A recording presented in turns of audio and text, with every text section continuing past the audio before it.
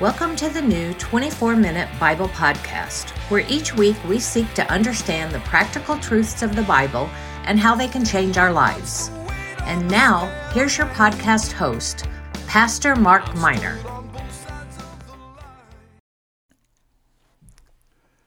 One of my favorite things to do each week is the 24 minutes that I get to spend with you, my listeners, my faithful listeners, I hope, as we journey together with a task, with a goal to reach the mountain of understanding about and around this book called the Bible. You may be a Christian, you may be a searcher or a seeker, you may be an atheist who says this can't be true, but however you come to this platform and however you come to this podcast, I'm thankful. And my goal is to help the Bible make some sense to you. From the beginning in Genesis to the end in Revelation, there is a plan, there is a purpose, there is a thread that runs throughout the book. It is not just 66 different books stuck together with duct tape and super glue. It is God's plan and purpose as He weaves His will as well as His revelation through these chapters and through these books. So thank you for stopping by. Today we are looking at the book of Joshua, book number 6 in the Old Testament. One of the things that I've said numerous times is a lot of people try to read through the Bible. That's a great thing to do. God bless you if you're trying to do that. But it is, as they say around here, a slog, a difficult task sometimes. It gets a little swampy in some areas. That's okay. Keep on. Be faithful if you are reading through. But that is not my goal, is to go deep and to walk through those rivers. In fact, we talk about mountains at the 24-Minute Bible Podcast because we're just going to hit the top. But I do believe that as we cover these mountains, today we'll be looking at the 4 mountains of Joshua. As we cover these mountains, I think the Bible will begin to make some sense to you. And maybe you'll have that aha moment where, hey, yeah, it does make sense. There is a plan. There is a purpose. And if you can see that, I will have accomplished my goal. And hopefully you will be on the path to what I believe will be a journey toward truth. So thank you. We're going to be looking at the book of Joshua today, as I mentioned. But before that, let's just do a little review. I'm an educator. I teach. I've taught for 25 years. And so as a teacher, as a professor at a junior college, one of the things I do quite often is we review certain concepts. And so I just a big picture, just some terms. If you can remember one thing out of each of the 66 books of the Bible, you will be successful. Compared certainly to other students around you and the general population. Now, you can dive much deeper, of course, into all of the books, and I encourage you to do so. But let's just do a little review. Here we go, just for fun, okay? No grade, not even a pop quiz. Here we go, though. The book of Genesis. What would you say the book of Genesis is? Oh, I hear some voices. Yes, it's a book of beginnings. Genesis is the beginning. It's the beginning of time, the beginning of man, beginning of sin, the beginning of bloodshed, the beginning of life on planet Earth, all of those things, and also the beginning of a man by the name of, or a calling of a man by the name of Abraham in Genesis 12, who becomes the focus of the rest of the book, of the rest of the Old Testament. From Genesis 12 on, we'll be talking about Abraham and his kids and his grandkids for generations to come until we reach the ultimate son of Abraham. His name is Jesus Christ, who came to die on the cross for sin, according to the Bible. I certainly believe that.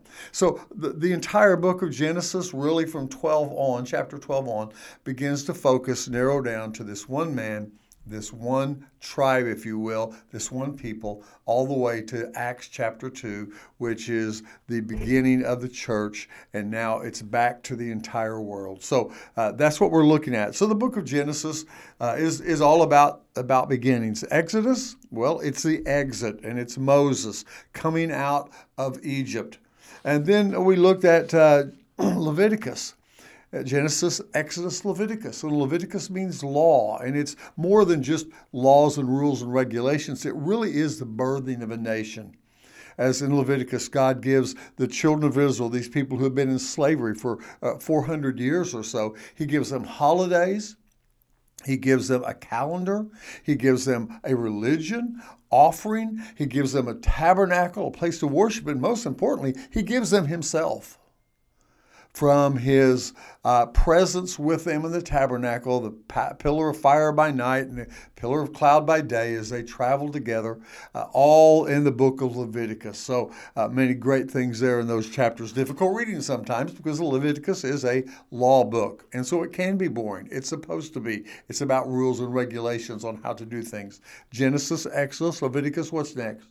Yes, Numbers. And Numbers starts with a census, the book does, and it ends with a census. So the book of Numbers is about the census, and it's also about the 40 years of wandering in between those two censuses. I think that's the correct way to say it. In between those two numberings, those 40 years, lots of experiences. You would know many of them if we talked about it, but we're not going to do that today because we want to get to the book of Joshua. But the last book that Moses wrote, which is what we talked about last week in episode 153, this is episode 154. The last book I talked about last week was the book of Deuteronomy, which means the words of, or a second law, if you will. It's Moses' farewell speech. If you just remember that Deuteronomy is a recounting of Moses as he's about to die, and he's telling all of his children, all of these million or so individuals who are now following and getting ready to go to the promised land, he's recounting for them all that God has done for them in the 40 years. It's a second word. It's a second law. It's the words, the farewell speech of Moses. Wow. Okay. You just covered the Torah, the books of Moses. And so if you know a little bit about those books, my friend, you're way above most people in church, because we don't put those things together. We know isolated incidents, but we don't put together the understanding of how the history flows as well as God's plan. So today, the book of Joshua. Before I give you a couple of verbal cues and a couple of things just to hang your hat on, so to speak, to remember the book of Joshua, let me mention to you that we encounter some very difficult things in the Bible. The Bible is a book of faith. It's a book of history. It's a book of truth. But just as much as believing Darwin's theory of evolution or the Stephen Hawking's creation and how science explains the universe, all of those type of things, we have to have faith as well to believe the Bible. And the critics often say and usually stumble over three different things. It's either the miracles in the Bible. How in the world could that happen? That doesn't fit according to science. And I would agree, that's a difficult thing. You have to believe in a supernatural God, because God does do miracles according to what the Bible says. Also, there's the chronology, putting the pieces together. And that is a struggle. Let's be honest about that. There's nothing wrong with that. In fact, it's very exciting to try to put the pieces together. It's just like a jigsaw puzzle. That doesn't discount the Bible when we can't easily go 1, 2, 3, 4, 5. It just means that people's lives overlapped. Different times and situations were taking place, and we're reading about them, and we think they're all sequential, and many times they're not sequential. God didn't demand the authors, as he spoke through them, to put them down in some kind of chronological order always. So the chronology is there, and we have to make that fit sometimes. But then today, the book of Joshua, one of the more difficult things and subject in the Bible is the bloodshed.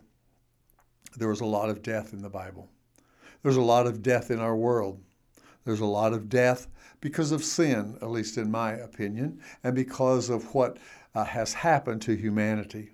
And the Bible does not shy away from that. And you may shudder a little bit, particularly as we get into the book of Joshua here, because the book of Joshua is a book about war. Joshua is taking the children of Israel to war as they get ready to conquer the promised land.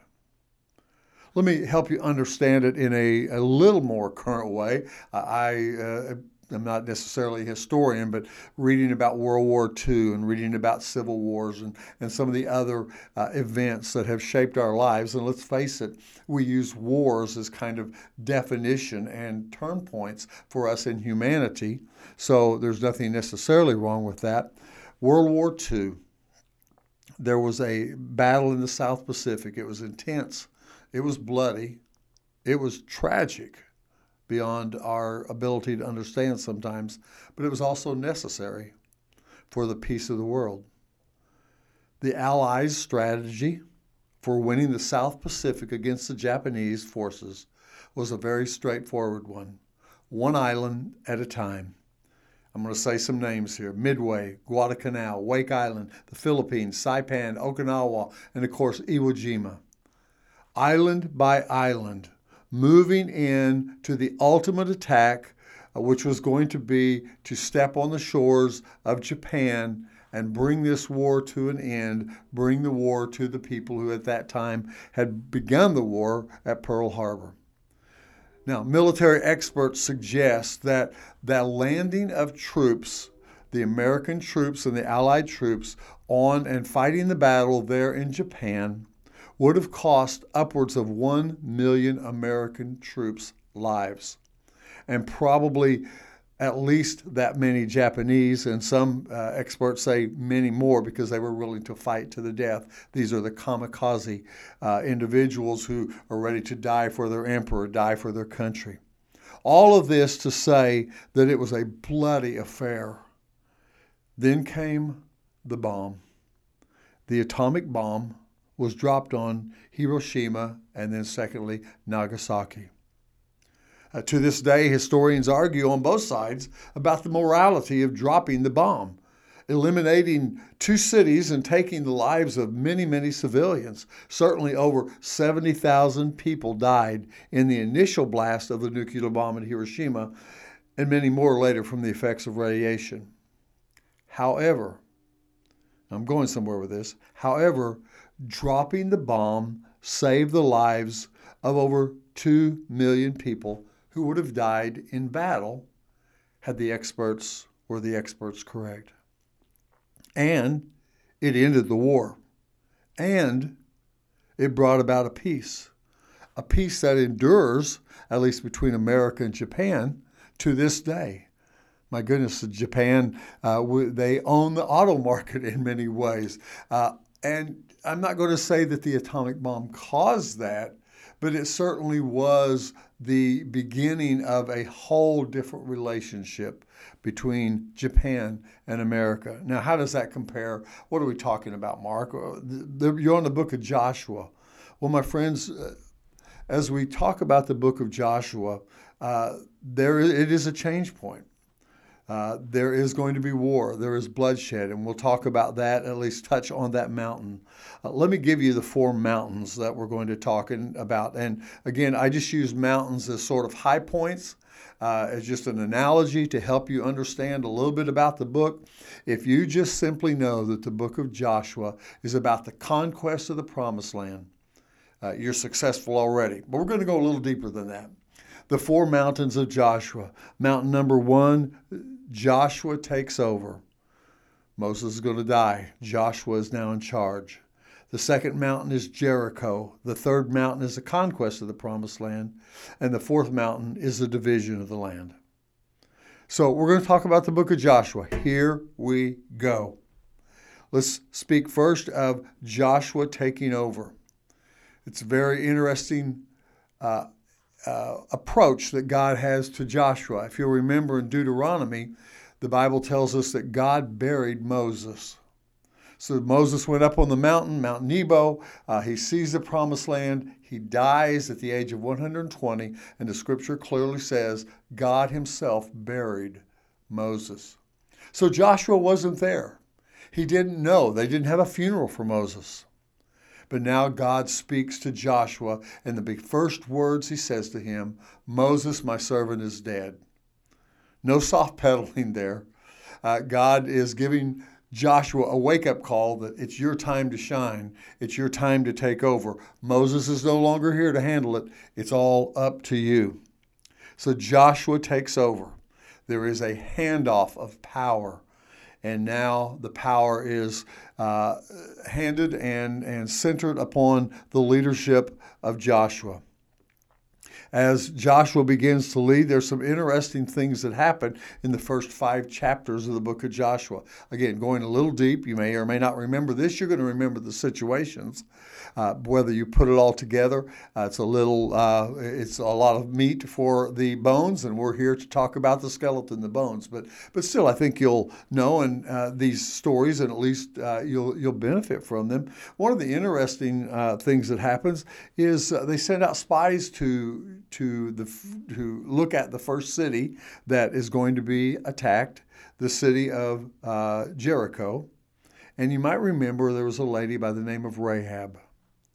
Rahab was a prostitute in the city. She lived on the city gate, and she knew that something was about to take place. When the spies came in, the 2 spies, she welcomed them. She hid them and took care of their life. And of course, ultimately, she escapes with her family and anybody else that was in her house. Now, you can read about that on your own, but what's interesting is, and maybe unknown to you perhaps, is who Rahab was, or perhaps better yet, who she became. Rahab she became a believer in Jehovah God. She adopted the God of the Israelites as her God and genuinely bought in because she had seen the things that Jehovah God, Moses' God, and now Joshua's God had done. Rahab marries a man by the name of Salmon. You might not know him, but you know his son probably, because Rahab and Salmon had a son by the name of Boaz. Yeah, Boaz that married Ruth. So understand here, just to pull a few things out, Rahab is the mother-in-law of Ruth. Her son Boaz marries Ruth. We'll read about Ruth in the book of, Ruth. And going on down the line, we see that Rahab becomes the great-great-grandmother of King David.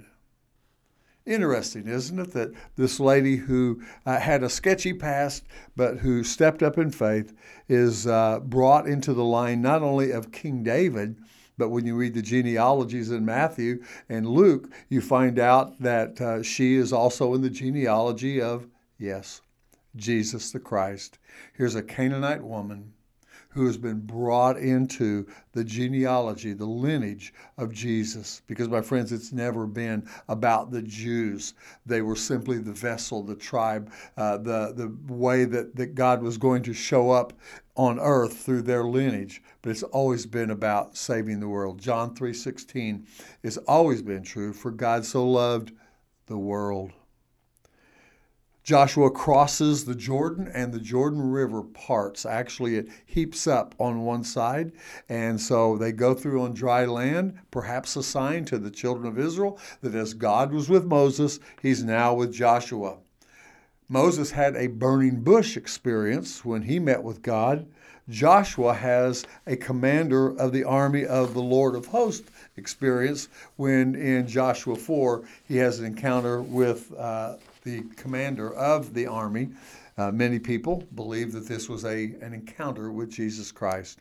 So the first part of it simply is the handoff of power and the solidifying of power in Joshua's hand as he now takes over the leadership of these 1 million or so people who are about to go into the promised land. Mountain number 2, Jericho. We've all heard of Jericho. I've had the privilege of being there 2 or 3 times, actually climbing down in the ruins. I'm not sure it was totally legal, but some of our youth group and some of our tour guides and all allowed us to do such.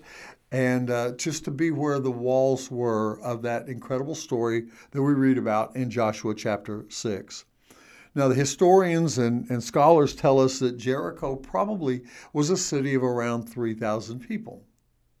The Bible tells us that Israel had an army of 40,000 people walking around the perimeter of Jericho. So it may seem like the odds were stacked.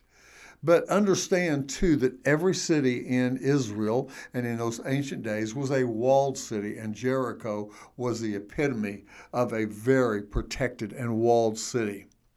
The walls were wide enough, some people say, that a chariot could ride on top of them. Archaeology seems to find that to be the case. I have posted some pictures of ruins as well as a diagram of what the city might have looked like as Joshua and the children of Israel approached it. Regardless, it was a very fortified, very solid, very protected, very beautiful as well. City of Palms is what Jericho is. So it was a very strategic city, the first city in the battle for the Promised Land. You may think it was advantage Israel because of the numbers, but Jericho was also very not only strong with their walls, but because they had such a mighty rampart, such a vantage point, they could actually take out with their arrows, with their rocks, with whatever else they might do, the children of Israel. And so it would have been a long war of attrition to even be able to think about getting into the city of Jericho to conquer it. But of course, you know the story. The walls of Jericho came tumbling down. And again, you can read some archaeological reports. Archaeologist by the name of Kitchen spent a lot of time there, a lady, and many she believed that she found the old city and actually revealed the walls of the city. Again, getting a little deep there, but just understand that Jericho was a very powerful city. It was also not a nice city. Sometimes we think of these cities they're just nice people going about their life, and all of a sudden this invading army comes to take them out. That was not the case. The culture of the Canaanites was a very brutal culture. There was ritual child sacrifice quite often to the gods and for lots of different purposes. They were also marauding armies themselves that attacked other people, including the Israelites as they were journeying. The Amalekites, the Canaanites, often attacked the children of Moses, of the children of Israel, as they were on their way to the Promised Land. There was very much a very immoral sort of culture there. So the city wasn't just a pristine example of where you wanted to live. It was very brutal. It was very hard. It was very wicked.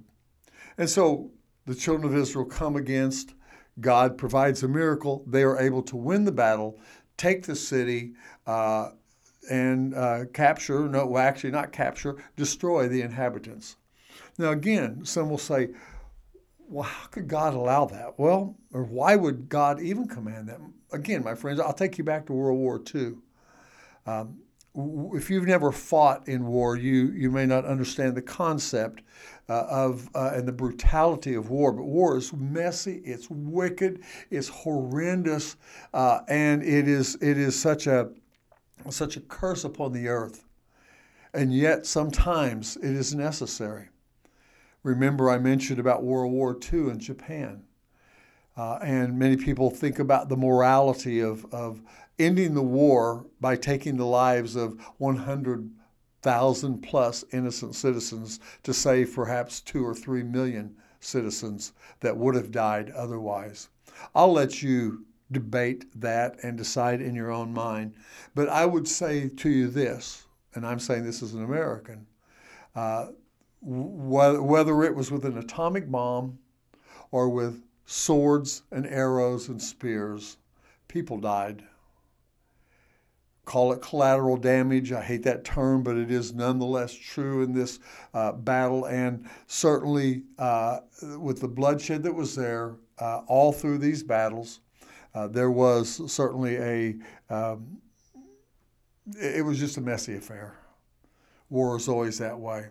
You may judge God and you may judge the children of Israel for what they did, but I would say that it was a part of the world of that day just as much as it's a part of a world today that we live in.